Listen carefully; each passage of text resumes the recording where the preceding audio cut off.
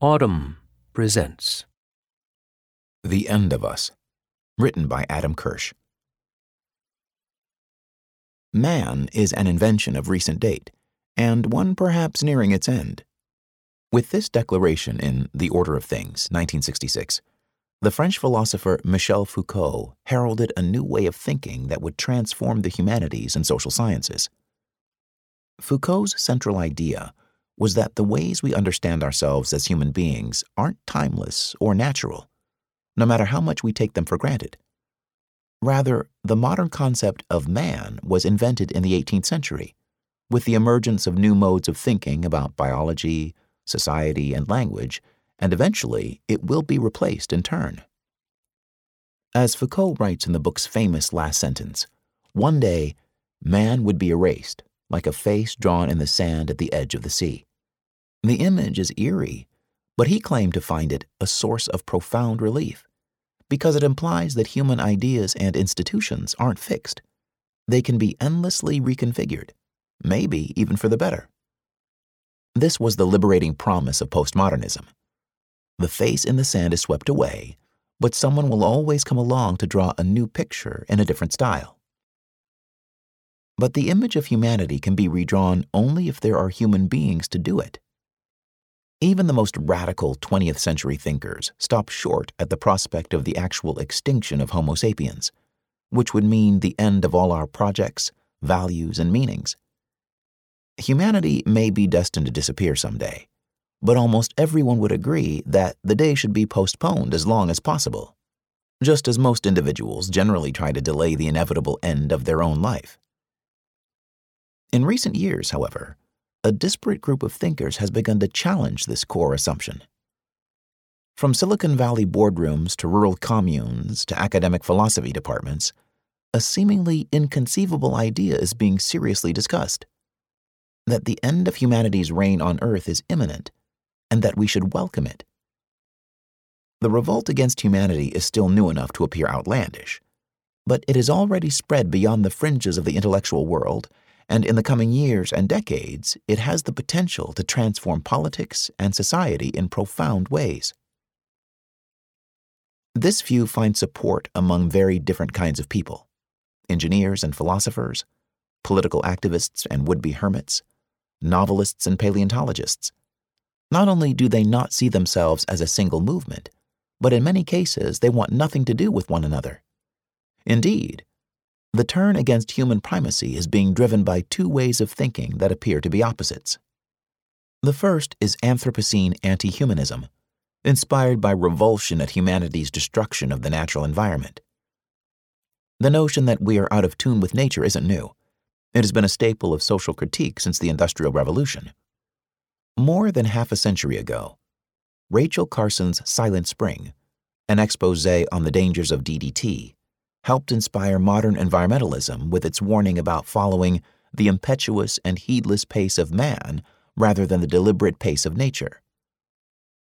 But environmentalism is a meliorist movement, aimed at ensuring the long-term well-being of humanity along with other forms of life. Carson didn't challenge the right of humans to use pesticides. She simply argued that the methods employed must be such that they do not destroy us along with the insects. In the 21st century, Anthropocene anti-humanism offers a much more radical response to a much deeper ecological crisis. It says that our self-destruction is now inevitable, and that we should welcome it as a sentence we have justly passed on ourselves.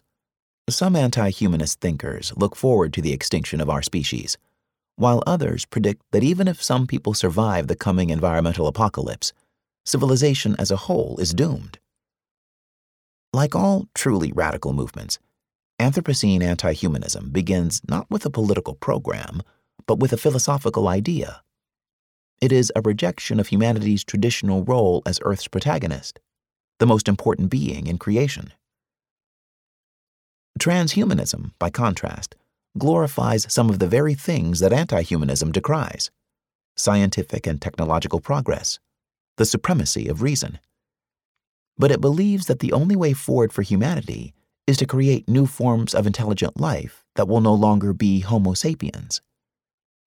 Some transhumanists believe that genetic engineering and nanotechnology will allow us to alter our brains and bodies so profoundly that we will escape human limitations such as mortality and confinement to a physical body.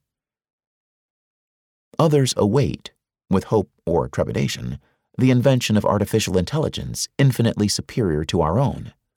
These beings will demote humanity to the rank we assign to animals, unless they decide that their goals are better served by wiping us out completely. The anti-humanist future and the transhumanist future are opposites in most ways, except the most fundamental. They are worlds from which we have disappeared, and rightfully so. In thinking about these visions of a humanless world, it is difficult to evaluate the likelihood of them coming true. Some predictions and exhortations are so extreme that it is tempting not to take them seriously, if only as a defense mechanism. But the revolt against humanity is a real and significant phenomenon, even if it is just an idea, and its predictions of a future without us never come true. After all, unfulfilled prophecies have been responsible for some of the most important movements in history, from Christianity to communism. The revolt against humanity isn't yet a movement on that scale, and might never be, but it belongs in the same category. It is a spiritual development of the first order, a new way of making sense of the nature and purpose of human existence. In the 2006 film Children of Men, the director, Alfonso Cuarón, takes only a few moments to establish a world without a future. The movie opens in 2027 in a London cafe, where a TV news report announces that the youngest person on Earth has been killed in Buenos Aires. He was 18 years old. In 2009, human beings mysteriously lost the ability to bear children, and the film depicts a society breaking down in the face of impending extinction. Moments after the news report, the cafe is blown up by a terrorist bomb. The extinction scenario in the film, loosely based on a novel by the English mystery writer P.D. James, remains in the realm of science fiction, for now. But in October 2019, London actually did erupt in civil disorder when activists associated with the group Extinction Rebellion, or XR, blocked commuter trains at rush hour. At one underground station, a protester was dragged from the roof of a train and beaten by a mob. In the following months, XR members staged smaller disruptions at the International Criminal Court in The Hague, on New York's Wall Street, and at the South Australian State Parliament. The group is nonviolent in principle, but it embraces aggressive tactics such as mock die-ins and mass arrests to shock the public into recognizing that the end of the human species isn't just the stuff of movie nightmares. It is an imminent threat arising from anthropogenic climate change, which could render large parts of the globe uninhabitable. Roger Hallam, one of the founders of XR, uses terms such as extinction and genocide to describe the catastrophe he foresees, language that is far from unusual in today's environmental discourse. The journalist David Wallace Wells rendered the same verdict in The Uninhabitable Earth, 2019, marshalling evidence for the argument that climate change is not just the biggest threat human life on the planet has ever faced, but a threat of an entirely different category and scale. Since the late 1940s, humanity has lived with the knowledge that it has the power to annihilate itself at any moment through nuclear war. Indeed, the climate anxiety of our own time can be seen as a return of apocalyptic fears that went briefly into abeyance after the end of the Cold War. Destruction by despoliation is more radically unsettling. It means that humanity is endangered not only by our acknowledged vices, such as hatred and violence, but also by pursuing aims that we ordinarily consider good and natural: prosperity, comfort, increase of our kind. The Bible gives the negative commandment, "Thou shalt not kill," as well as the positive commandment, "Be fruitful and multiply," and traditionally they have gone together. But if being fruitful and multiplying starts to be seen as itself a form of killing, because it deprives future generations and other species of irreplaceable resources, then the flourishing of humanity can no longer be seen as simply good. Instead, it becomes part of a zero-sum competition that pits the gratification of human desires against the well-being of all of nature, not just animals and plants, but soil, stones, and water. If that's the case, then humanity can no longer be considered a part of creation or nature, as science and religion teach in their different ways. Instead, it must be seen as an anti-natural force that has usurped and abolished nature, substituting its own will for the processes that once appeared to be the immutable basis of life on Earth. This understanding of humanity's place outside and against the natural order is summed up in the term Anthropocene, which in the past decade has become one of the most important concepts in the humanities and social sciences. The legal scholar Jedediah Purdy offers a good definition of this paradigm shift in his book After Nature, 2015. The Anthropocene finds its most extreme expression in our acknowledgement that the familiar divide between people and the natural world is no longer useful or accurate. Because we shape everything, from the upper atmosphere to the deep seas, there is no more nature that stands apart from human beings. We find our fingerprints even in places that might seem utterly inaccessible to human beings. In the accumulation of plastic on the ocean floor, and the thinning of the ozone layer 6 miles above our heads. Humanity's domination of the planet is so extensive that evolution itself must be redefined. The survival of the fittest, the basic mechanism of natural selection, now means the survival of what is most useful to human beings. In the Anthropocene, nature becomes a reflection of humanity for the first time. The effect is catastrophic, not only in practical terms, but spiritually. Nature has long filled for secular humanity one of the roles once played by God, as a source of radical otherness that can humble us and lift us out of ourselves. One of the first observers to understand the significance of this change was the writer and activist Bill McKibben. In The End of Nature, 1989, a landmark work of environmentalist thought, McKibben warned of the melting glaciers and superstorms that are now our everyday reality. But the real subject of the book was our traditional understanding of nature as a world entirely independent of us, which was here before we arrived and which encircled and supported our human society. This idea, McKibben wrote, was about to go extinct, just like an animal or a plant, or like Foucault's man, erased by the tides. If the choice that confronts us is between a world without nature and a world without humanity, today's most radical anti-humanist thinkers don't hesitate to choose the latter. In his 2006 book, Better Never to Have Been, the celebrated antinatalist philosopher David Benatar argues that the disappearance of humanity would not deprive the universe of anything unique or valuable.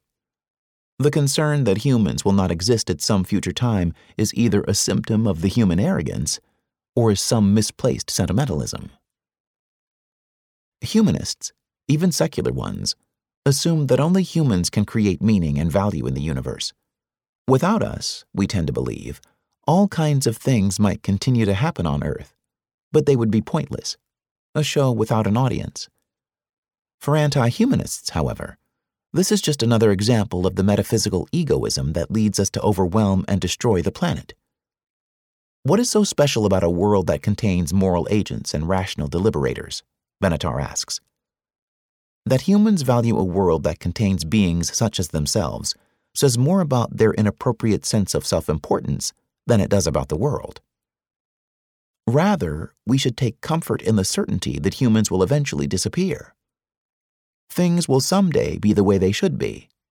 There will be no people. Like anti-humanists, transhumanists contemplate the prospect of humanity's disappearance with serenity. What worries them is the possibility that it will happen too soon, before we have managed to invent our successors. As far as we know, humanity is the only intelligent species in the universe. If we go extinct, it may be game over for the mind. It's notable that although transhumanists are enthusiastic about space exploration, they are generally skeptical about the existence of extraterrestrial intelligence, or at least about the chances of our ever encountering it. If minds do exist elsewhere in the universe, the destiny of humanity would be of less cosmic significance. Humanity's sole stewardship of reason is what makes transhumanists interested in existential risk, the danger that we will destroy ourselves before securing the future of the mind.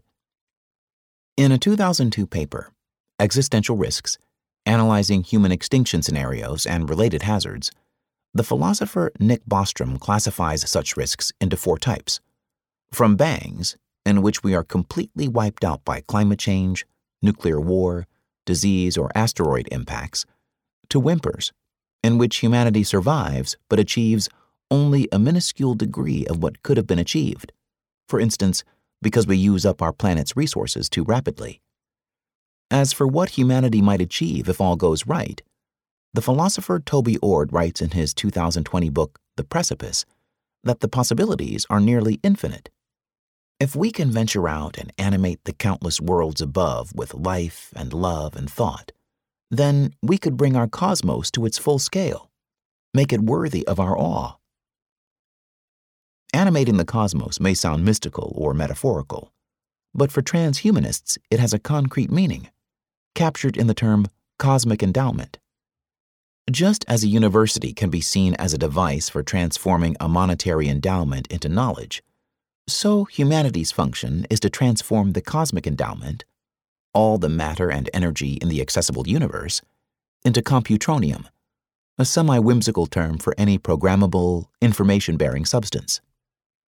The Israeli thinker Yuval Noah Harari refers to this idea as dataism, describing it as a new religion whose supreme value is data flow. This cosmic data processing system would be like God, he has written. It will be everywhere and will control everything, and humans are destined to merge into it. Harari is highly skeptical of dataism, and his summary of it may sound satirical or exaggerated. In fact, it's a quite accurate account of the ideas of the popular transhumanist author Ray Kurzweil. In his book, The Singularity is Near, 2005, Kurzweil describes himself as a patternist, that is, someone who views patterns of information as the fundamental reality. Examples of information patterns include DNA, semiconductor chips, and the letters on this page, all of which configure molecules so that they become meaningful instead of random. By turning matter into information, we redeem it from entropy and nullity. Ultimately, even the dumb matter and mechanisms of the universe will be transformed into exquisitely sublime forms of intelligence, Kurzweil prophesies. In his 2014 book, Superintelligence, Nick Bostrom performs some back-of-the-envelope calculations and finds that a computer using the entire cosmic endowment as computronium could perform at least 1,085 operations a second.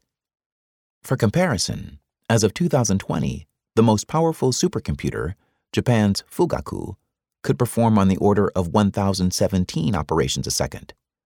This mathematical gloss is meant to make the project of animating the universe seem rational and measurable, but it hardly conceals the essentially religious nature of the idea.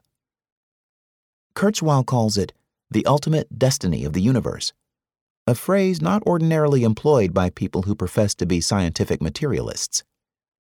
It resembles the ancient Hindu belief that the Atman, the individual soul, is identical to the Brahman, the world spirit. Ultimately, the source of all the limitations that transhumanism chafes against is embodiment itself. But transhumanists believe that we will take the first steps toward escaping our physical form sooner than most people realize. In fact, although engineering challenges remain, we have already made the key conceptual breakthroughs. By building computers out of silicon transistors, we came to understand that the brain itself is a computer made of organic tissue. Just as computers can perform all kinds of calculations and emulations by aggregating bits, so the brain generates all of our mental experiences by aggregating neurons. If we are also able to build a brain scanner that can capture the state of every synapse at a given moment, the pattern of information that neuroscientists call the connectome, a term analogous with genome, Then we can upload that pattern into a brain-emulating computer. The result will be, for all intents and purposes, a human mind. An uploaded mind won't dwell in the same environment as we do, but that's not necessarily a disadvantage. On the contrary, because a virtual environment is much more malleable than a physical one, an uploaded mind could have experiences and adventures we can only dream of, like living in a movie or a video game. For transhumanists, mind uploading fits perfectly into a patternist future. If the mind is a pattern of information, it doesn't matter whether that pattern is instantiated in carbon-based neurons or silicon-based transistors. It is still authentically you. The Dutch neuroscientist Randall Kuhne refers to such patterns as substrate-independent minds, or SIMs, and sees them as the key to immortality. Your identity, your memories, can then be embodied physically in many ways. They can also be backed up and operate robustly on fault-tolerant hardware with redundancy schemes, he writes in the 2013 essay, Uploading to Substrate-Independent Minds. The transhumanist holy grail is artificial general intelligence, a computer mind that can learn about any subject rather than being confined to a narrow domain, such as chess. Even if such an AI started out in a rudimentary form, it would be able to apply itself to the problem of AI design and improve itself to think faster and deeper. Then the improved version would improve itself, and so on exponentially. As long as it had access to more and more computing power, an artificial general intelligence could theoretically improve itself without limit, until it became more capable than all human beings put together. This is the prospect that transhumanists refer to, with awe and anxiety, as the singularity. Bostrom thinks it's quite reasonable to worry that the world could be radically transformed and humanity deposed from its position as apex cogitator over the course of an hour or two before the AI's creators realize what has happened. The most radical challenge of AI, however, is that it forces us to ask why humanity's goals deserve to prevail. An AI takeover would certainly be bad for the human beings who are alive when it occurs, but perhaps a world dominated by non-human minds would be morally preferable in the end, with less cruelty and waste. Or maybe our preferences are entirely irrelevant. We might be in the position of God after He created humanity with free will, thus forfeiting the right to intervene when His creation makes mistakes. The central difference between anti-humanists and transhumanists has to do with their ideas about meaning. Anti-humanists believe that the universe doesn't need to include consciousness for its existence to be meaningful, while transhumanists believe the universe would be meaningless without minds to experience and understand it. But there is no requirement that those minds be human ones. In fact, AI minds might be more appreciative than we are of the wonder of creation. They might know nothing of the violence and hatred that often makes humanity loathsome to human beings themselves. Our greatest spiritual achievements might seem as crude and indecipherable to them as a coyote's howl is to us. Neither the sun nor death can be looked at with a steady eye, La Rochefoucauld said. The disappearance of the human race belongs in the same category. We can acknowledge that it's bound to happen someday, but the possibility that the day might be tomorrow, or 10 years from now, is hard to contemplate. Calls for the disappearance of humanity are hard to understand other than rhetorically. It's natural to assume that transhumanism is just a dramatic way of drawing attention to the promise of new technology, while Anthropocene anti-humanism is really environmentalism in a hurry. Such skepticism is nourished by the way these schools of thought rely on unverifiable predictions. But the accuracy of a prophecy is one thing, its significance is another. In the Gospel of Matthew, Jesus tells his followers that the world is going to end in their lifetime. Verily I say to you, there are some standing here who shall not taste death till they see the Son of Man coming in his kingdom. This proved not to be true, at least not in any straightforward sense, but the promise still changed the world. The apocalyptic predictions of today's transhumanist and anti-humanist thinkers are of a very different nature, but they too may be highly significant even if they don't come to pass. Profound civilizational changes begin with a revolution in how people think about themselves and their destiny. The revolt against humanity has the potential to be such a beginning, with unpredictable consequences for politics, economics, technology, and culture. The revolt against humanity has a great future ahead of it because it appeals to people who are at once committed to science and reason, yet yearn for the clarity and purpose of an absolute moral imperative. It says that we can move the planet, maybe even the universe, in the direction of the good on one condition: that we forfeit our own existence as a species.